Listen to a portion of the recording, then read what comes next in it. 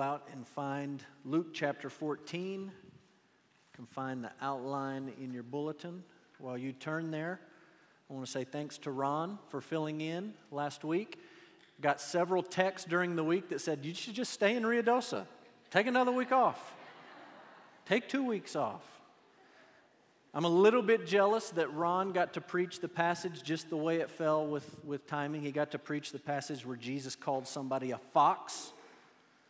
Reminded me of one of my seminary professors who used to remind us, he was a church history professor, who used to remind us, there is a time and a place for cursing.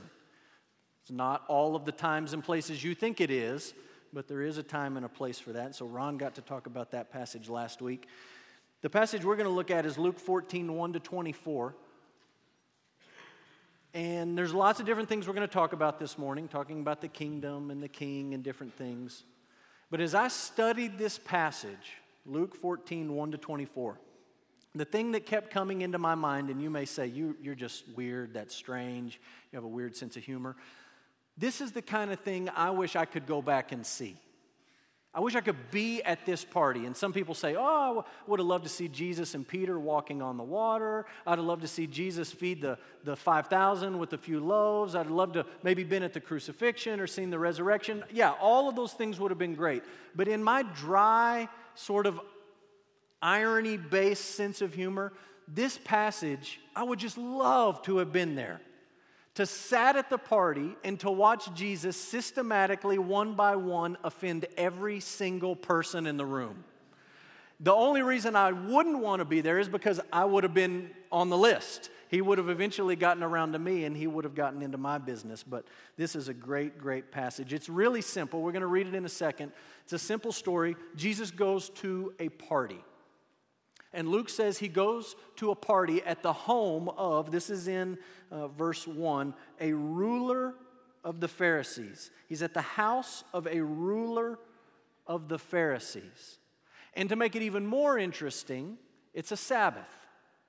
Now, we just sort of read over that real carefully, just sort of read through that and we sort of get to the real point of the story. But think about the setting that Luke just painted for you and think about how odd it is. The Pharisees, no less a ruler of the Pharisees, invites Jesus over for dinner. They hate Jesus. They hate him. They've already decided we're going to kill him. And now they invite him over for dinner. And it's a Sabbath. Think about what you know about the Pharisees and all of their little rules about what they could or couldn't do on the Sabbath. All of the days of the week they could have invited Jesus over, and for some reason they say, how about the Sabbath? Let's have a big party on the Sabbath. Now, I don't know about you, but when I invite people over to my house and we're having some sort of party, you usually feel like, oh, we need to provide some sort of food for this party. People like to eat at a party. Well, it's a Sabbath. You can't cook on the Sabbath. It means you're eating yesterday's food. So at the ruler of the Pharisees' home, they hate Jesus. It's on the Sabbath. And then Luke, Dr. Luke, drops this note in, and he says, there's a man at the party, and this man is sick. Luke says in the ESV, he has dropsy, meaning his body is swollen. He's retaining fluid, possibly, maybe even probably because his organs are failing. Do you see the scene? The Pharisees hate Jesus, and they invite him over for dinner. Of all the days they could pick, they picked the Sabbath day, the one day where they have all sorts of rules and restrictions about what they could do and they couldn't do. They invite Jesus over, and there at the party is a sick man, possibly a dying man, someone who was certainly spiritually and ritually unclean, which would be an issue for the Pharisees. They wouldn't want to be around this man, especially on the Sabbath. But not only do they invite Jesus, their enemy, but they invite this sick man to a party who's probably dying. What a party. You look at that and you say, it's not a party, it's a trap. There's no party about it. The whole thing's a setup.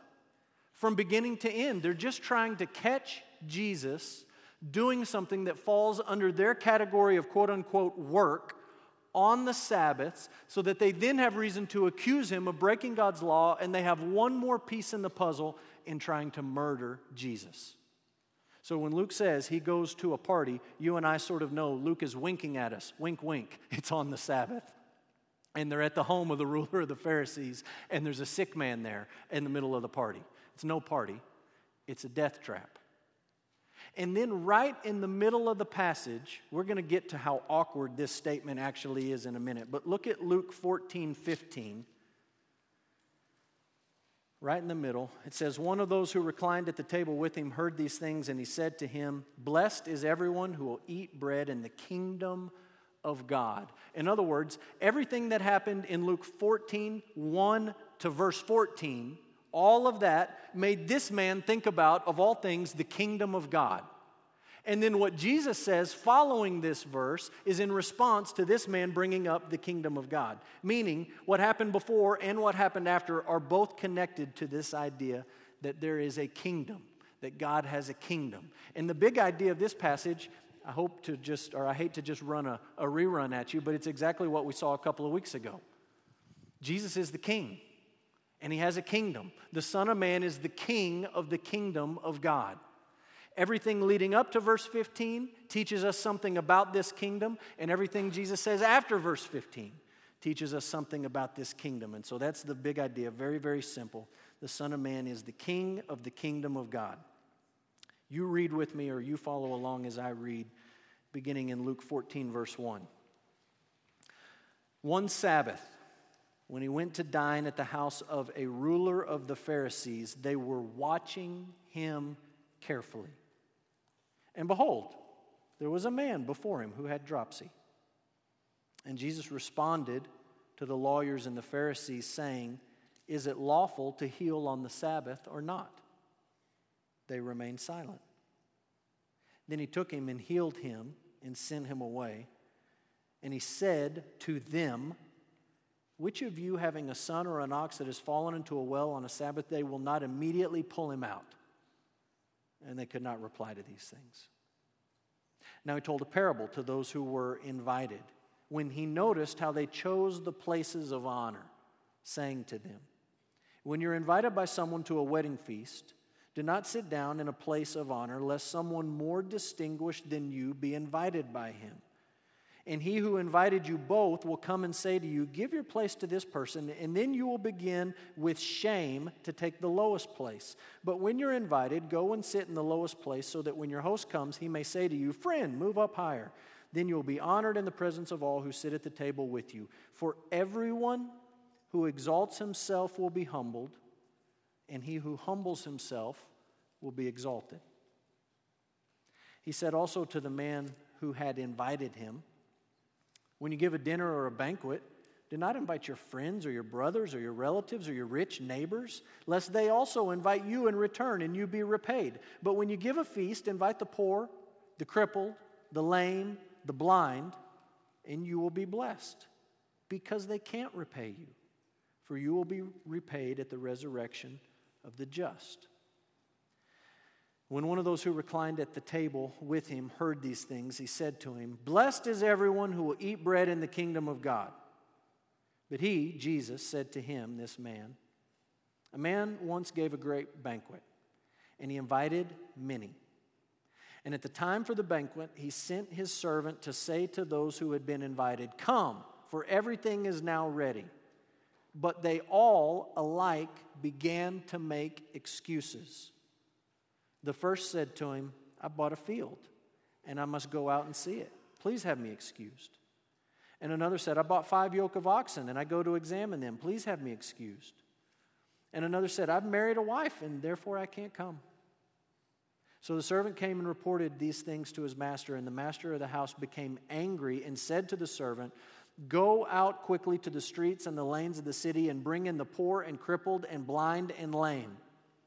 And the servant said, sir, what you have commanded has been done, and still there is room.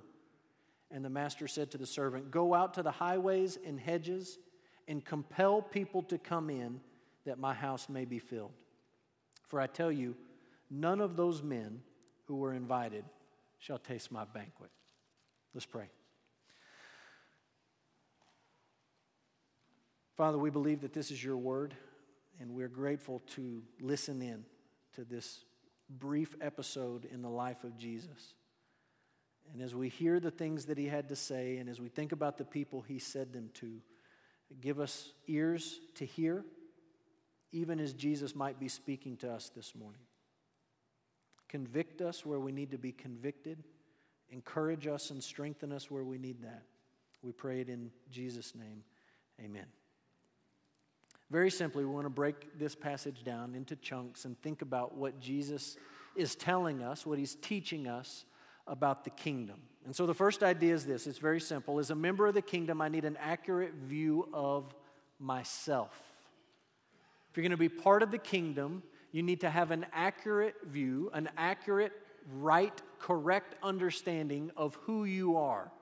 And at least in this passage, that involves a couple of things. Number one, I need to beware of hypocrisy. Not only to be aware of it, but to beware, to be on guard against it. We're looking at the Pharisees here, and there's a lot of irony in this passage when you think about hypocrisy. Pharisees had all sorts of rules, about what could or could not be done on the Sabbath. And a lot of those rules related to cooking. And just to be very blunt, I could list you out all these rules. You couldn't cook on the Sabbath. There's no cooking at all. So if you're going to throw a party on the Sabbath, on Saturday, that means you're going to be doing a lot of cooking on Friday because you're going to have to cook Friday's food and you're going to have to cook Saturday's food. So Friday, you're getting all of these things prepared for your guests. Now, how many of you would be really excited to go to a party and eat cold food? Not me. They had no microwaves. If they had microwaves, there would probably be a Pharisaical rule about you can't use a microwave on the Sabbath. We know that because they did have rules that said you couldn't even heat up food you cooked on Friday. You couldn't heat it up. In fact, they had rules about how you could or how you could not keep food warm for the hours between Friday night and then here comes the Sabbath and you want to eat at this big party. The gist of the Pharisees' rules was this: you can do whatever you need to do to keep that food at the exact same temperature. Okay? It's Friday. It's at this temperature. If Saturday comes and it gets any hotter, you just cooked. You can't cook because cooking is working. So you've got to be very careful. You want to maintain this food at this temperature. You cooked it on Friday. You want to keep it warm for the party. Here's some things you can do to keep it warm. Don't let it get any hotter. I know you don't want it to get cooler, but you just got to keep it the same right here. And if it gets any warmer, you just cooked. And you're guilty of working on the Sabbath. So you can picture these Pharisees. This is a ruler of the Pharisees in his home. You know he's keeping all of those rules. And he's talking to the servants. Don't let the brisket get too hot. Don't let the potatoes get too warm. You got to just keep it level here. We don't want to be guilty. And the entire time, what are they doing? They're trying to entrap a man so they can murder him. That's hypocrisy. You're all worried and you're all focused about small, insignificant, stupid, man-made rules, while all the while you flagrantly break God's rules and you don't care a thing about it. Can I tell you something about hypocrisy? It's really easy to read Luke 14 and to look at the Pharisees and say, you guys are a bunch of hypocrites. It's easy to think about the person sitting down the pew from you and to say, man, I hope they filled that blank in, hypocrisy. Here, look, did you get that one? Make sure you fill that in. It's a lot harder to look at yourself and to see it in your own life. But Jesus says, if you're going to be part of my kingdom, you need to beware of hypocrisy. He also says you need to beware of pride. Watch out for hypocrisy and watch out, number 2, for pride. Again, the Pharisees are the guys in focus here. They're trying to spring a trap in Jesus. Luke says this in verse 14:1, that they are watching him carefully. They're watching him carefully. And as they're watching him carefully, what do they see him do? They see him talk to this man that they invited, this plant, this sick man with dropsy, whose body is swelled up because his organs are shutting down. He's a dying man. And they look at Jesus, they're watching him carefully. And Jesus heals the man. How do you heal someone of that? It's sort of like Jesus healing people of blindness. This is not somebody saying, well, I have a neck pain. Can you please, Benny Hinn, slap me on the forehead and pop my neck into shape and heal it and I'll feel better. This is a man who is dying. His organs are failing. His body is swelling up. And in the middle of the party, they're watching Jesus carefully. He heals the man. Are they convinced? They've been asking Jesus for a sign. Give us a sign. Show us a sign. Prove it. Prove it. He just proved it. They're not at all convinced. Their hearts are so hard that they don't see it. Jesus heals him. You can look at Luke 14:7-11, and you can read it again later. After Jesus heals the man, he starts talking, and Luke says that he's telling the parable to those who were invited, to those who were watching him carefully. And he basically tells this parable. It just seems kind of random. And Jesus is saying, look, when you go to a party, sit here, don't sit there, and you'll get embarrassed if you do that. I don't want you to be embarrassed. And you say, what does that? These guys are trying to kill you, and you're talking about musical chairs. What are you talking about? Scholars debate this. I don't think for a second that Jesus is talking about party etiquette.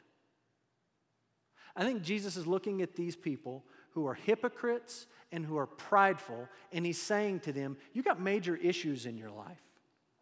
You care more about a donkey in a hole than this man who's dying. And even though I just healed him, you're so prideful and so arrogant and your heart is so hard, you don't see it. You guys think, and he's talking to those invited to the party, and he says to them, using the parable of where to sit, he's saying, you think you've earned a seat at the table, don't you? You think your silly rules about the food and how hot it can get or cold and not working and all these other, you think you have earned your way into the kingdom, don't you? You think you deserve a seat of honor. Jesus says that's not how it works in this kingdom.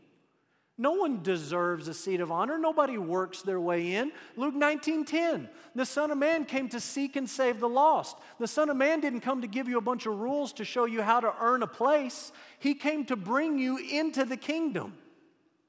He came to seek you, and he came to save you. And Jesus sums it up like this. He's talking about pride. Everyone who exalts himself will be humbled, and the one who humbles himself will be exalted. You can't earn your way. You can't work your way into the kingdom. You don't deserve a seat at this table. You know, sometimes people come and they talk to me and they're struggling with something in their life, and they say something to the effect of, you know, I don't even feel worthy to come to church. I don't even feel worthy to walk in the door. And you know what I say to them? That's a great thing. You're finally ready to come to church. All these years you thought you were worthy to be here. You weren't ready to be here. But now that you understand you're not worthy, now you're ready to come. You can finally start really singing the songs. You can finally really listen to the sermon. You've humbled yourself. Now you're ready. And Jesus says, if you're going to be part of my kingdom, here's some things you need to beware of. You need to beware of hypocrisy. You need to beware of pride. Here's a second thing in this passage. As a member of the kingdom, I need right motives in my obedience. Right motives in my obedience. Look at Luke 14:12. Jesus said also to the man who had invited him. So the last parable he directs to everyone there. This one he looks specifically at the host. Everyone can hear, but he's talking specifically to the host. And he says to the host, hey, next time you throw a party, don't invite all your friends. Don't invite your rich neighbor. Who do you think was at this party? His friends and his rich neighbor and all of his buddies. And Jesus says, don't do it like that. Jesus says, invite the poor, might make a note of this, invite the poor and the crippled and the lame and the blind. You do wonder if the host was tempted to say, yeah, I did that. The guy with the dropsy, he was here. I invited that guy. Check that one off the list. Glad I brought him to the party. Jesus really isn't talking here about who to invite and who not to invite. I'll let you off the hook when you leave and there's somebody on the corner. Jesus is not saying ditch your family and you have to take that person out to eat. Jesus is not saying you can't have a dinner with your best friends or with your neighbor. What he's saying is you guys need to check your heart for the motive of your obedience. Externally, you may do the right thing from time to time, but what's the motive on the inside? Why are you doing it? That's what really matters. And he says to them, look, you just invite your buddies for what you can get out of it. It's really not about your buddies coming over to your house. It's not about doing something good for them. It's really about you and what you can get out of it at the end. Jesus says, look, love people selflessly. Love them not for what they can do for you. Love them like I loved you. I came, Luke 19:10, to seek you and to save you. It's not because you earned it or deserved it. It's not because you'll ever be able to pay me back. I'm not asking for payback. It's just selfless. It's grace.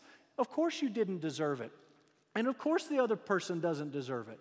But that ought to be your motive, doing for others what Jesus has already done for you. So you check your motives. Number 3, as a member of the kingdom, I need appropriate priorities. I need appropriate priorities. Can we just think about the setting and think about the tension at the room at this point? Let's have a party. Let's invite Jesus, our enemy, the man we want to kill. Let's invite this sick man that we don't want to be around, but we're going to use him to try to trap Jesus. And let's do it on the Sabbath to make it all worse. Jesus comes over. He's willing to dine with sinners of all varieties, prostitutes and tax collectors and Pharisees. He's an equal opportunity eater. Let's go. So he goes to the party and he sits down.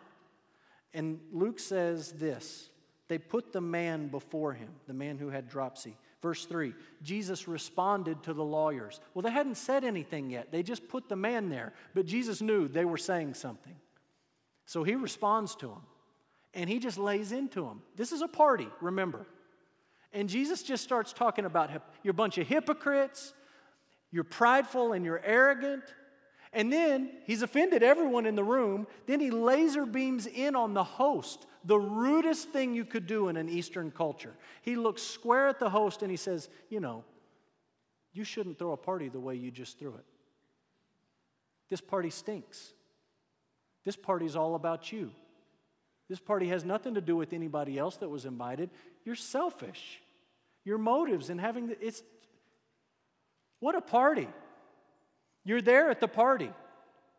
They want to murder this man. They're trying to use the sick man. Jesus is calling people hypocrites. He's calling them prideful. He's this and that and the other. He's telling your motives are wrong. You're doing the right thing externally, but inside you're all off track. And at that point, it just sort of gets awkwardly quiet. Now, I'm just sort of imagining parties I've been to. Just sort of awkwardly quiet. And maybe the host, who's fuming, right? He's mad. His party got messed up. Their plan got foiled. Maybe the host is about to say, well, it's been fun, y'all. Thanks for stopping by, and we'll see you tomorrow. Hope you have a good morning, Sunday morning. Thanks for coming by. And he's just sort of going to flick the lights or something. Time to go. Time to go home. Glad you stopped by. Don't rush off, but see you later. And then there's that one guy at every party. The guy who doesn't notice the awkward situation. The guy who doesn't realize it's very tense in the room. And that guy, I think, pipes up in verse 15, right? Jesus has been insulting everybody. Insult, hypocrite, pride, wrong motives. And then this guy just pipes up. Blessed is everyone who will eat in the kingdom of God. Woo! It's going to be great when we all get to heaven. Apparently none of us are going there. But man, it's going to be great. Awesome. I'm excited. And then Luke says, verse 16, Jesus said to him, to the awkward guy, let me tell you about the kingdom. And he starts to tell another story about this kingdom. And he talks about this man, this rich man, he's throwing a banquet. Look at verse 16. He invited many people. Verse 17, he sends his servants out to gather the guests. In verse 18, they all made excuses. One had to go see land. He apparently bought a piece of land before he saw it. Never a good idea. Hope it wasn't beachfront property. The next guy says, I bought a bunch of cattle, haven't seen them, but I paid for them, so I'm going to go check them out. That's a good way to go out of business if you're a rancher. The last guy says, I just got married. No indication that you could just bring your wife with you to the party. I can't come. What they're all saying as politely as they can is, I'm really not interested in coming to your party. I have other things. Notice none of them says, I would love to come, but I'm going to go stand out on the corner and sling crystal meth to kids. I have some drugs I got to unload so I can pay my dealer. Nobody says that. Nobody says to the master, you know what, I would love to come, but I'm meeting a woman who's not my wife later this evening, and I've been looking forward to this rendezvous for a long time. Sorry, I have something else. No one comes up with this evil, wicked excuse of what they're doing to miss the party. They all have what they think of as decent excuses. I got to go see my land. I got to go check out the cattle. I got to spend time with my family. What Jesus is saying is their priorities are out of whack. Jesus tells the story. He makes the story up. He chooses these things for a reason. And he's saying, look, there's lots of good things you can be concerned about in life. Business, money, land, relationships, family. They're all good things. But if those things become more important than the kingdom, your priorities are totally out of whack. And if you're going to be a member of the kingdom, you've got to get your priorities lined up. What does that look like for you and me? I think we need to think about three things. Number one, how do we spend our money? That's going to reveal a lot of your priorities. How do you spend it? Do you save it? How much of it do you give away? How much of it do you think of as yours? And how much of it do you think of as God's?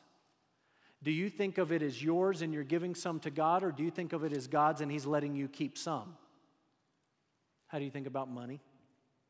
How do you think about your relationships?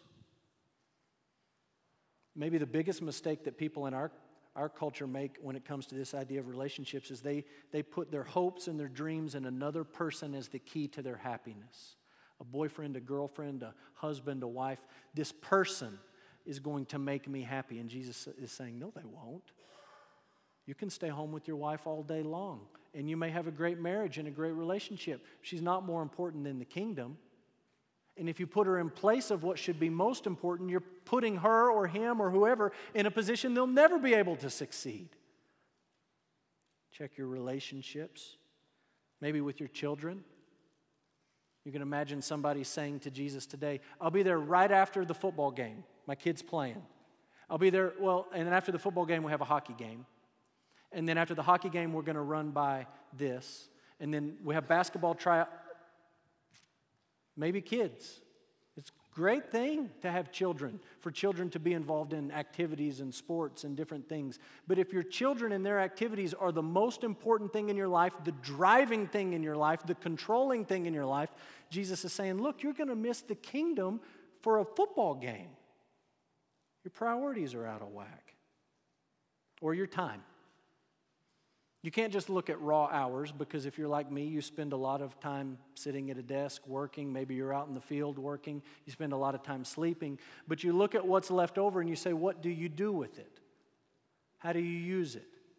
How do you spend it? Check your money, check your relationships, check your time. You need appropriate priorities as a member of the kingdom. Lastly, number 4, as a member of the kingdom, I need a biblical view of grace. Biblical view of grace. Lots of excuses. Finally, in verse 21, look what the master says. Go get the poor and the crippled and the blind and the lame. Does that sound familiar? Remember what Jesus said up in verse 13? When you give a feast, invite the poor and the crippled and the lame and the blind.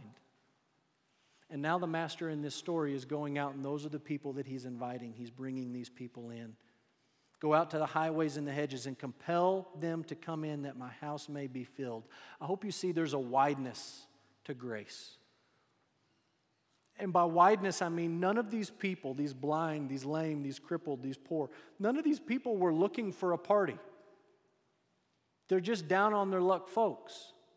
And in the story, they're the ones who get brought in. People who aren't even looking to get in get brought in. I love talking to people who have just met Jesus. And usually if somebody is a little bit older, not a child, but a little bit older, they'll say something like this: man, it's like I wasn't even looking. It's like God just backed me into a corner. He found me, He came, and I couldn't get away, and He took out every support underneath me. Yeah, that's what Jesus is talking about.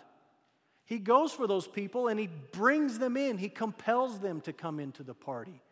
There's a wideness to God's grace, and there's also an end to it. And Jesus describes the end in verse 24. None of those who are invited will taste my banquet. They wanted to go do other things, so I'll let them do other things. I'll give them what they want. It's clearly not my kingdom. It's all yours. They're not coming in. We'll end with this. Everything in Luke 14, 1 to 24, points us to a passage at the end of the Bible, Revelation 19. It reminds us of the worship and the banquet and the kingdom and the king of Revelation 19. Think with me just for a second about Luke 14 and what we've read. Where does the story take place? It takes place at a banquet, a party, a dinner. And Jesus opens up and He starts talking about a couple of stories. He's talking about where should you sit when you go to a party, and He's talking about who should you invite when you throw a party. So He's at a banquet, a party. He's talking about parties. And then the last story He tells, the third story, is also about a banquet. And this man's throwing this big dinner and he's inviting people. Banquet, banquet, banquet, dinner, dinner, dinner, party, party, party. All these people gathered together to eat and to celebrate. And right in the middle of it, this seemingly random comment: blessed is everyone who will eat bread in the kingdom of God. And you read this and you say, it's almost like Jesus is talking about what we read in Revelation 19. And you can read it this afternoon. It's a short chapter. It won't take you long. But here's some of the things you see in Revelation 19. You see people gathered together, and their priorities are all lined up because the most important thing to them is acknowledging Jesus as their Savior and as their King. They're worshiping. In a loud voice, they're worshiping Jesus. Priorities are all lined up. And you see these people come to a table, and they eat bread in this kingdom. Jesus the King is serving them, and they're having a feast, and they're celebrating. And then you keep reading, and there's judgment, because Jesus says there are some people who will not be here at the banquet. They won't be part of the kingdom. They didn't want to come, so they're not coming. Other things were more important, so they're going to miss out. And then you read about Jesus riding on a horse, conquering His enemies, destroying evil, and He's given this title, the Lord of Lords and the King of all kings. And you say, Luke 14. It's Revelation 19. It's a preview. It's what's coming at the end. There is a kingdom. There is a king. There will be a great banquet at the end. But not everyone's going to be there. And there's also going to be judgment, and there's going to be an end to this invitation. You can look at Luke 14 and you can look at Revelation 19. Here's my prayer for you. I hope you know the King. And more importantly, as we talked about a few weeks ago, I hope the King knows you. I hope you have a place in this kingdom. And I hope you understand that you don't get a place in the kingdom by working your way in, by earning it, by proving your worth or your deserving of it. No, you get in by humbling yourself. And Jesus says those who are humbled will be exalted.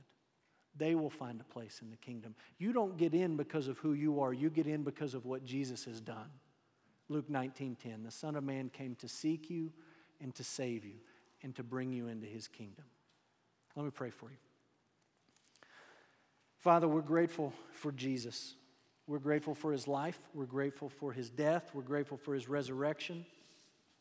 And Father, we're grateful that He teaches us truth, that He says things that are hard to hear, that He makes us uncomfortable, that He exposes us in our sins and our shortcomings. Father, I pray for those of us in the room. And my prayer this morning, very simply, is that we would understand to the depths of who we are that we are completely unworthy of having a place in your kingdom. And that our hope would not be in any good thing that we can bring to you, but that it would rest solely on Jesus, our King, who came to seek us and to save us, who died for us. And Father, I pray for those who are in the room, maybe whose priorities are not what they ought to be. We pray for conviction. We pray for wisdom. We pray for resolve. Father, I pray for those in the room who struggle and who need to deal with issues of hypocrisy or maybe with issues of pride. And again, we pray for conviction from your Spirit. Father, we long for the day where we're with you, where Jesus is king over all, and where we eat bread in your kingdom. Father, until that day, we want to acknowledge you as our Lord. We want to acknowledge you as our Savior. And we want to worship you faithfully. And so we pray that you would help us to do that even this morning. We love you. We're grateful for the Bible. We pray in Jesus' name. Amen.